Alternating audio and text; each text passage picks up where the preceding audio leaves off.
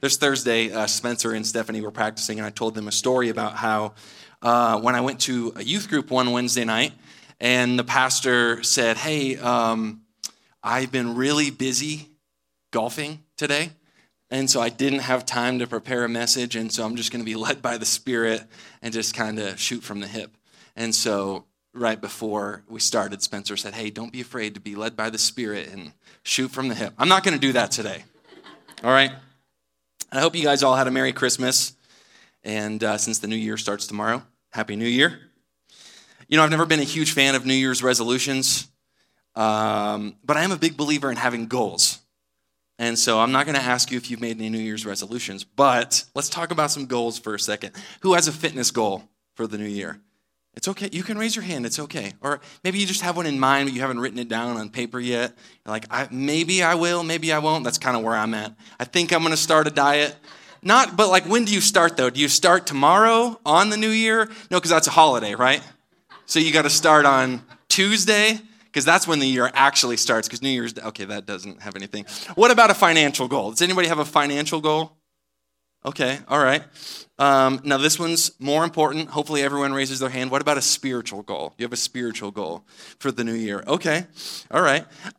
If you don't, that's okay, because you can make one today. It's not too late to set one, because it's not the new year yet. Even if it's just something simple, like reading your Bible more, wanting to be more Christ-like, those are good goals to have, and just give us a direction to head as we head into the new year.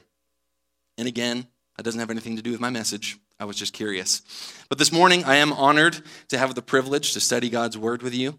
Like Pastor Brent mentioned, he was out of town this week having Christmas with his family in Illinois. Where is he? He's usually sitting right here. Oh, you're in the back. Did you do that so I won't get intimidated? I won't get nervous? You got your bulletin, you've got your pen, you're ready to take notes? That's good. Did you have a good trip? Did you have a good trip? You're not listening already? Come on. Is my mic loud enough? We got that figured out, right? Seriously, though, I want to say huge thanks to Spencer and Stephanie for leading this morning. That was great. Such a blessing to be able to just worship. And I love preaching and studying God's Word with you guys, but it's not something that I get to do very often because I'm usually over here leading worship. So again, thank you. And thank you to Brent and the pastoral leadership team for giving me this opportunity to share God's Word with you today. Today we're going to be continuing on in the book of Matthew, and we're starting a new chapter today. So if you have your Bibles, you can turn to Matthew chapter 11. And while you do, I'd like to go to the Lord and ask his blessing over this time. And also I would like to pray for Pastor Bo Skeen. I don't know if you guys remember him, but he did preach here, I don't know, probably 6 months ago-ish. He's a retired pastor, but still has a very powerful ministry. But he's in the hospital right now. And he's on a ventilator. They did multiple surgeries yesterday. He's not doing great. There is hope, and obviously we trust the Lord. But I do want to take a second to pray for him and pray for this time that we're about to spend together. So let's bow our heads together. Dear Heavenly Father, we just thank you for this opportunity to come together and to worship you and to study your word. Lord, you are worthy of all of our praise, and we just look to you and we give you our hearts and minds now. We ask that you would speak to us through the power of your word. Lord, that your Holy Spirit would strengthen me, that I would not get in the way of the message that you've put on my heart, but you would use me as a vessel for your glory, Lord. And God, I also just want to lift up Bo Skeen to you right now as he's in the hospital. Lord, just rest your hand upon him. And Lord, we ask for healing, and we trust you in this situation, knowing that you are on the throne and that you are Lord over all. And so give us the strength to trust you through this as we just trust that you are in control. In your name we pray. Amen. All right, so like I said, today we're going to be looking at Matthew 11. We're going to be looking at verses 1 through 19. But before we get started, I know another distraction before we get started. I want to play a little Bible trivia with you, okay? So do you have a bulletin? Do you have a pen? If you don't, you can make a note in your phone. I'm just going to ask you one question, and I want you to write it down and save the answer for later. I'm not going to give you the answer right now, and I don't want you to cheat. I don't want you to Google it. I don't want you to look ahead in the text because the answer is in the text. But when we get there, that's when you'll find out. All right, are you ready? Are you ready for the question? Who did Jesus say was the greatest human ever conceived by man? Okay, lock in your answer, write it down, think about it. Think of all of the big characters in the Bible that played important roles. Who did Jesus say was the greatest human? Now, if you're a visitor here this morning, the way that we do things is we usually pick a book of the Bible and go through it verse by verse. And this morning is no different. And we usually use the New Living Translation just because it's easy to read and it's easy to understand. So I titled the message this morning, Doubt, Love, and Rejection. And I was at Texas Roadhouse last night with a friend talking about it, and the person next to me heard that was the title of the message. He said, well, that's a loaded title. Like, well, you can come listen for yourself and find out what it's all about. But the text divides nicely into 3 points, and those points will be point number 1, the question of doubt, as we look at verses 1 through 3. Point number 2, the loving response, in verses 4 through 12. And then we'll finish up with the childish rejection. And point number 3 as we look at verses 13 through 19. So as we start Matthew chapter 11, Jesus has given his disciples instructions, and now it's time to get to work. And so he sends the disciples out to start preaching all over the region, and Jesus does the same. He gets to work with ministry. So let's jump in with point number 1 and see what happens. Point number 1, the question of doubt. Starting in verse 1, here we go. When Jesus had finished giving these instructions to his 12 disciples, he went out to teach and preach in towns throughout the region. John the Baptist, who was in prison, heard about all the things the Messiah was doing, so he sent his disciples to ask Jesus, "Are you the Messiah we've been expecting, or should we keep looking for someone else?" Now, if you're anything like me, you might be reading these verses, scratching your head, thinking, wait. What is going on here? Isn't this the same John who's been preaching about the coming Messiah? Isn't this the same John who baptized Jesus? And yes, you would be correct. This is the same John.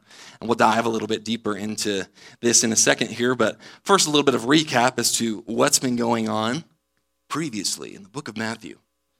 That's my voiceover voice. Obviously, you weren't very impressed with it.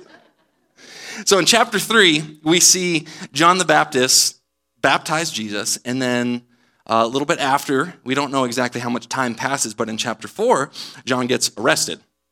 So now we find him in prison with some doubt, unsure of what is taking Jesus so long to take power and become king. And he knew that the Messiah was coming, and he believed, but he had certain expectations of Jesus that weren't necessarily accurate. And we never do anything like that, right? Of course we do. It's in our nature to think that we have it all figured out. And I'm sure you've heard the saying, the more that I know, the more I realize I don't know. And I've always liked that.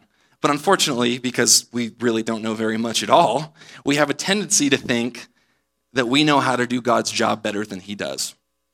Or at the very least, we think that we know how he should handle our lives and our situations. And when he doesn't handle them the way that we think he should, it's easy for doubt to creep in and take hold of our minds and hearts.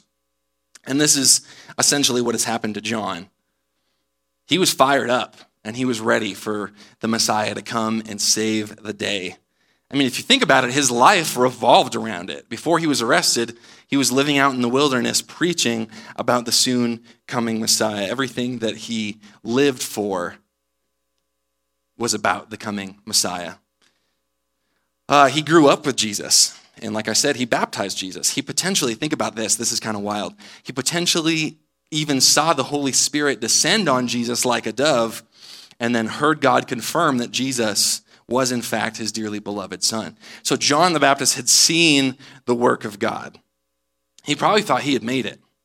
And in his mind, Jesus had come. I mean, that's the dream, right? Like Jesus comes back, we're here, let's do this. Let's go. And in his mind, Jesus had come and he was ready to take power and be king. And I'm sure that when he was arrested, he probably viewed it as just a minor setback. There's nothing to worry about because he knew the Messiah. And when the Messiah was ready to rumble at any moment, Jesus was going to show up and kick the doors in and set John free. A few hours passed. Hours turned into days, days into weeks, and John starts to think, wait a second, did I make a mistake? Surely the Messiah wouldn't just leave me here to rot in jail, right? And don't get me wrong, I do believe that John believed, but in his darkest moment, doubt started to creep in. And there's some application here for us. How many times have we seen the work of God? How many times, or how many of us strive to build our lives around Christ? And then the second we find ourselves in the middle of a difficult trial, questions and doubts start to creep in. Now, I'm not saying this happens all the time, but I do know from personal experience that in our darkest moments, doubt can definitely creep in. Some of you know that several years ago, I lost my little brother to some drugs that were laced with fentanyl. And that was one of the hardest things that I've had to walk through. And I'll be honest with you, I had moments of doubt.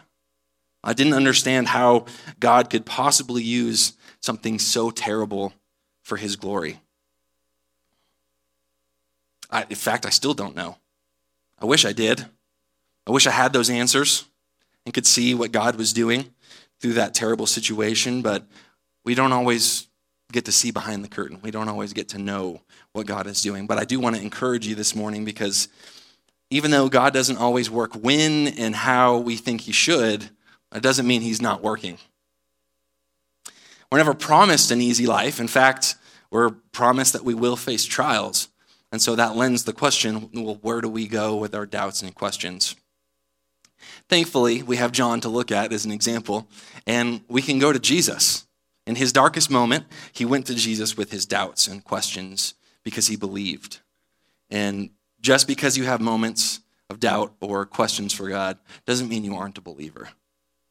So there's some encouragement there. But what's important is that you go to the Lord with those questions and trust him while he works and trust him while you wait, just like John did.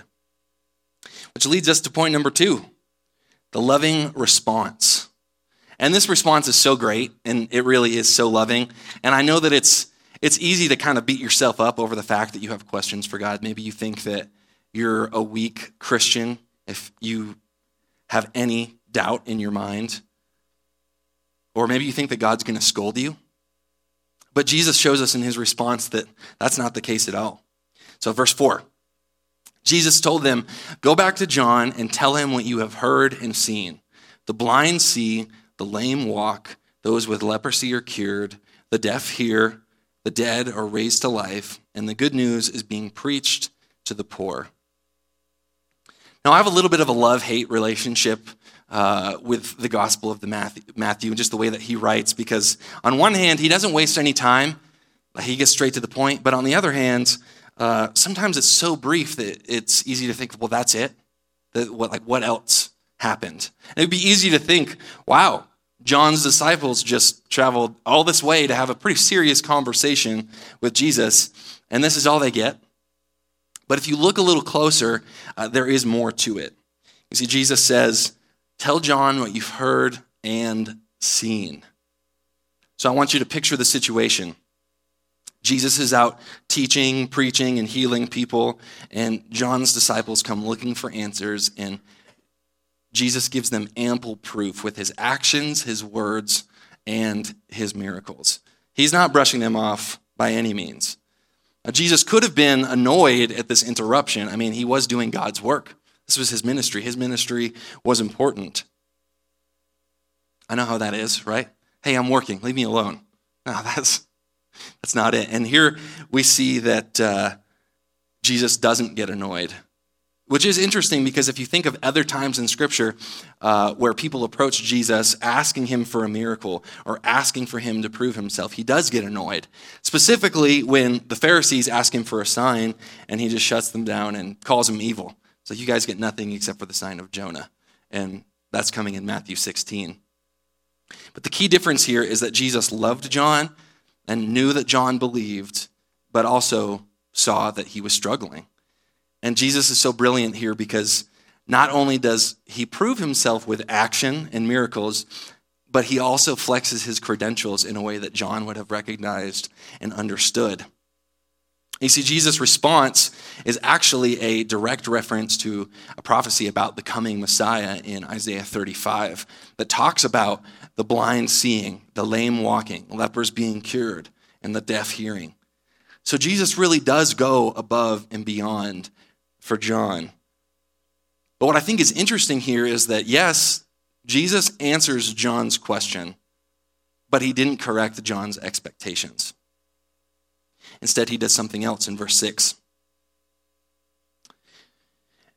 And tell him, God blesses those who do not turn away because of me. Or the ESV says, blessed is the one who is not offended by me. And as we're about to see later in the text, people aren't necessarily giving Jesus the warmest reception. In fact, it's quite the opposite. But Jesus knows that John is having some doubts, and so he's encouraging him not to lose faith no matter what happens and no matter what the people around him are saying or thinking or doing. So, quick application here before we move on. Don't lose faith. You may have moments of doubt, and you find yourself in trials and you don't understand what God is doing in your life, but just as Jesus didn't correct John's expectations and share his plan with him, he simply confirmed that he was the Messiah and told him to trust him. And so we don't need to know what God is doing. We just need to trust that God is who he says he is and trust him while he works.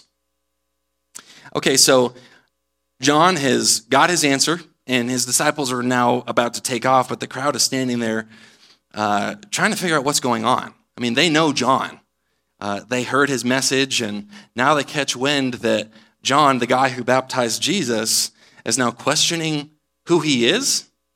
So Jesus takes this opportunity to have John's back and also, in the process, further prove who he is. So let's continue in verse 7. As John's disciples were leaving, Jesus began talking about him to the crowds. What kind of men did you go into the wilderness to see? Was he a weak reed, swayed by every breath of wind? Or were you expecting to see a man dressed in expensive clothes? No, people with expensive clothes live in palaces. Were you looking for a prophet? Yes, and he is more than a prophet. John is the man to whom the scriptures refer when they say, look, I am sending my messenger ahead of you, and he will prepare your way before you. Now, this is another glimpse of Jesus' brilliance, and this is one of the things I love about Scripture. We could read this passage and just kind of go over it, but when you take a second to really dive in and look closer, you see so much more.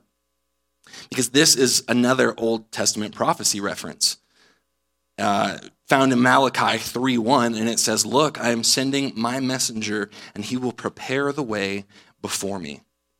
So as you can see, this is almost a direct quote to the verse that confirms that John the Baptist is the messenger, but also confirms that Jesus is in fact the Messiah.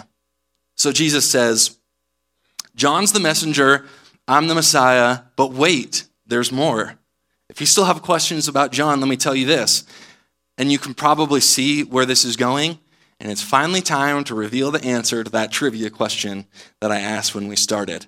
Who did Jesus say was the greatest man? Raise your hand if you guessed Moses. Nobody, okay. Raise your hand if you guessed Solomon. I mean, he was the wisest. Okay, raise your hand if you guessed Abraham. He had great faith. No hand, oh man. Please tell me y'all are going to get it 100% because I would be so excited. Okay, wait, what about David? Did you guess David? Anybody guess David? Okay, yeah, I mean, after all, David, a man after God's own heart, the bar doesn't get much higher than that, does it? Well, turns out it does. Verse 11, here's the answer. I tell you the truth, of all who have ever lived, none is greater than John the Baptist. Yet even the least person in the kingdom of heaven is greater than he is. Okay, raise your hand if you guessed John the Baptist. Now I'm confused. Who did you guys guess? Hey, go ahead, shout them out. I want to know who you guessed. Job, okay. Elijah? Oh, that's an interesting answer for multiple reasons. Anybody else? Isaiah? Okay, good. Well, for those of you that guessed it, great job. You nailed it. That is a really tricky one. I asked my dad this week. I asked my mom and dad this week. My dad's a retired pastor, and my mom was very involved with ministry with him. Both very smart, love him to death. If they're watching, which they probably are. Hi, Mom and Dad. I asked him this question. My mom's like, Solomon, right? He's the wisest. I was like, no, he's the wisest, not the greatest. And then my dad shouts out, John the Baptist. I'm like, oh, man, I'm so proud of my dad. He got it. My mom says, did you Google it? And he just laughed. Yeah, I did. I always love seeing Jesus express his love with words, and that's exactly what he's doing here. He says that John is the greatest human conceived by man and details how important his work is. But then he does something really cool and drops a hint towards what's to come. He says, John was great, but he doesn't even compare to the lowest person in the kingdom of heaven. And what's so cool about this is that this is a contrast between the old and the new covenant, and because of the cross in this moment, he's pointing towards the cross. And because of the cross, we are a part of the new covenant. And so if you have put your faith in Jesus, you're covered by the work that Jesus did on the cross, and this makes us righteous and blameless in the eyes of God. And remember, righteous doesn't mean perfect. As a perfectionist, I would hear righteous and think, okay, that means perfect. It doesn't. It means right with God. Righteous simply means right with God. And because of the cross, we are righteous and we are right with God. And that's a pretty big deal, especially when we look at the life of John the Baptist and how important his work was. Now, this just goes to show that, and this is for all of the men in the room who I know need to hear this, our value isn't based on the work that we do, but the work that Jesus has done. Amen? Can I get an amen? Okay, that was a little weak. Can I get a hallelujah? So that's better. Thank you, Brent.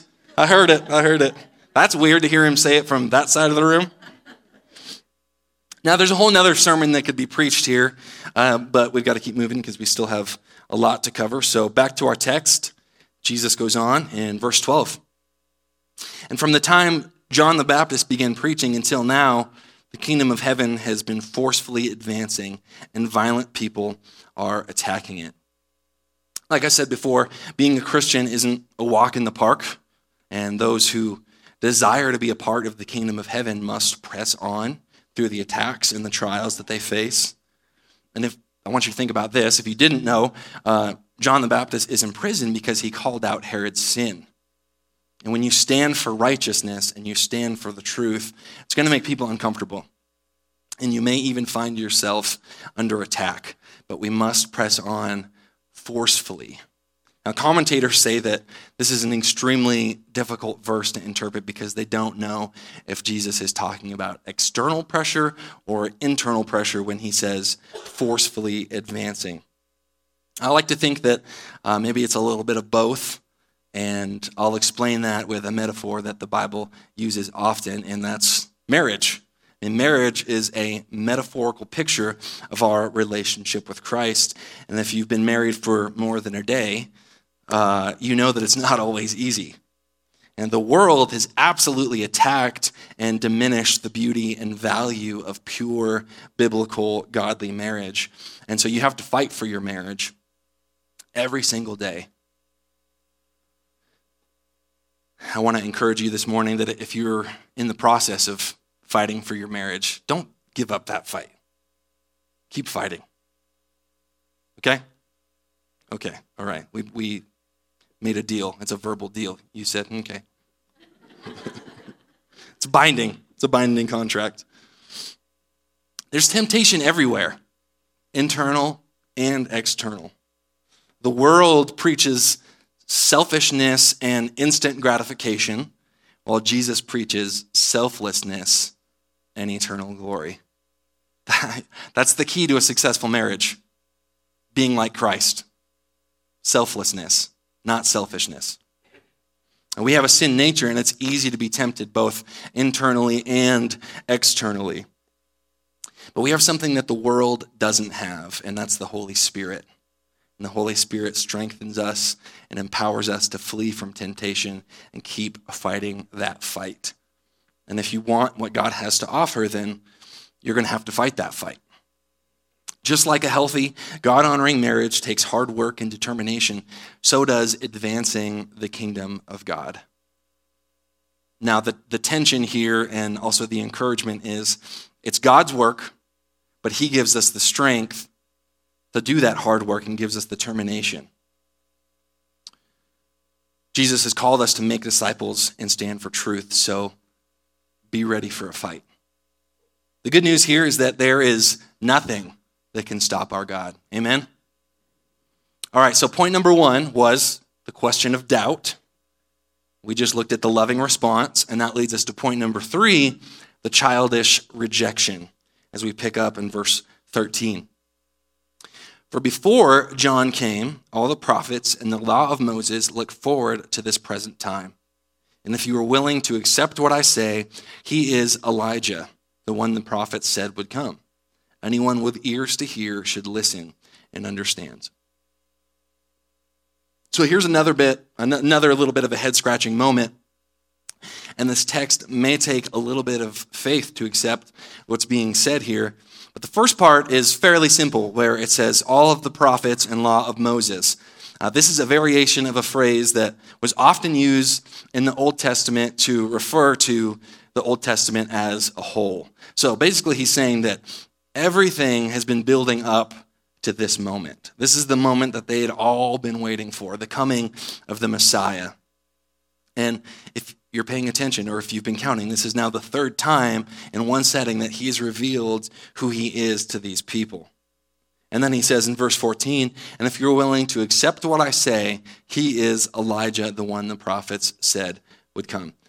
Now, here's the part where it's head-scratching, and I don't want you to get hung up on Elijah here.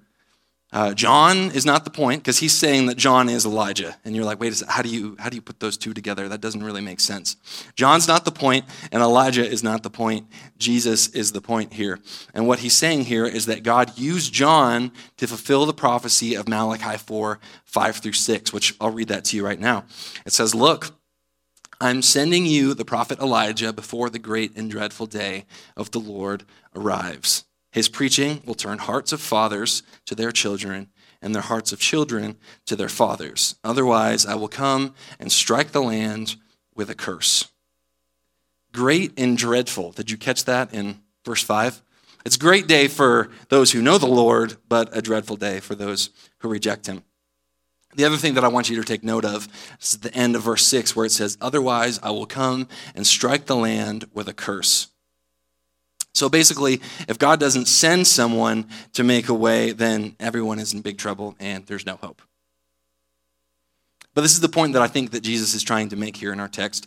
He's saying that God did in fact send John to prepare the way. And if they can't believe that, then they'll never believe that he, Jesus, is the way, the truth, and the life.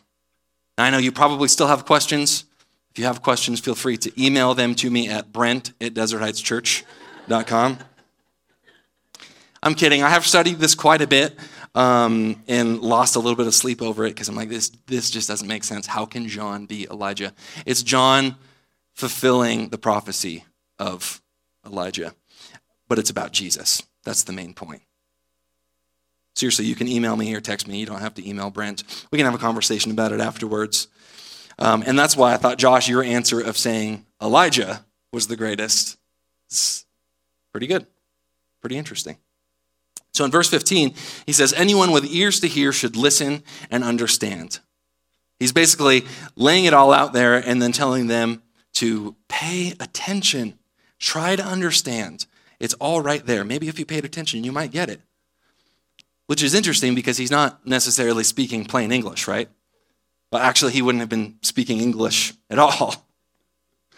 But I think that this can still be a challenge for us because if those people would have truly been seeking God and hanging on every word, on his every word, then maybe they would have been able to put together the pieces and see Jesus' brilliance and see who he really was. And we, in a similar fashion, have the word of God. And so often when we read it, we pass over its words and we don't take enough time to stop and absorb what God really might be trying to say. I didn't put this here. This was actually just sitting here. But the challenge is, do your soap, right? I know it's not Soap Sunday. That's technically next Sunday because it's the first Sunday of the year. But if you're looking to make a commitment for the new year, commit to doing soap. At the very least, spend some genuine time with the Lord and his word and ask him, just like Spencer prayed this morning, to open your heart, your eyes, and your ears to hear, and then try to apply what it is that the Lord is trying to teach you through his word. Now, that was a little bit of extra. There's no need to reflect that in your giving. Pastor Brent might have asked you to do that, but since I'm filling in, I'm going to give you that one for free. Now, back to our text. Jesus, being who he is, having just laid it all out there for them, he knows their hearts and knows that they don't believe. So he gets frustrated and he calls them out in verse 16.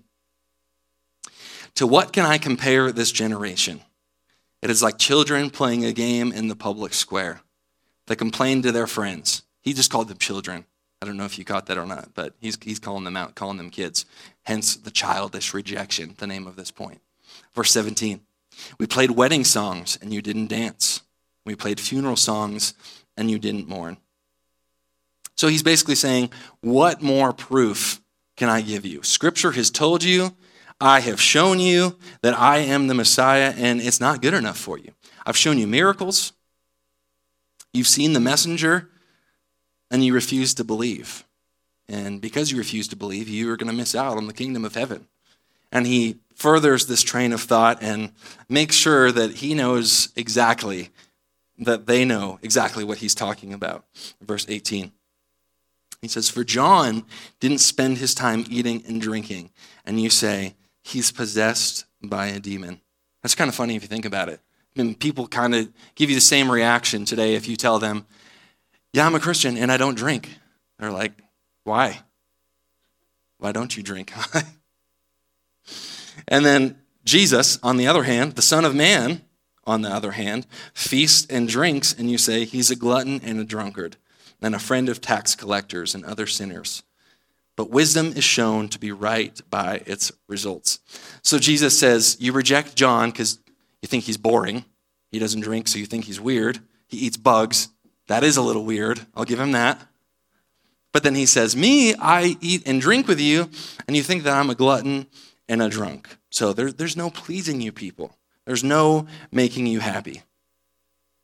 And then what he says at the end is basically what he's saying is, if you would just take time to look at the fruit that John's life has produced and look at who I really am, then you would see.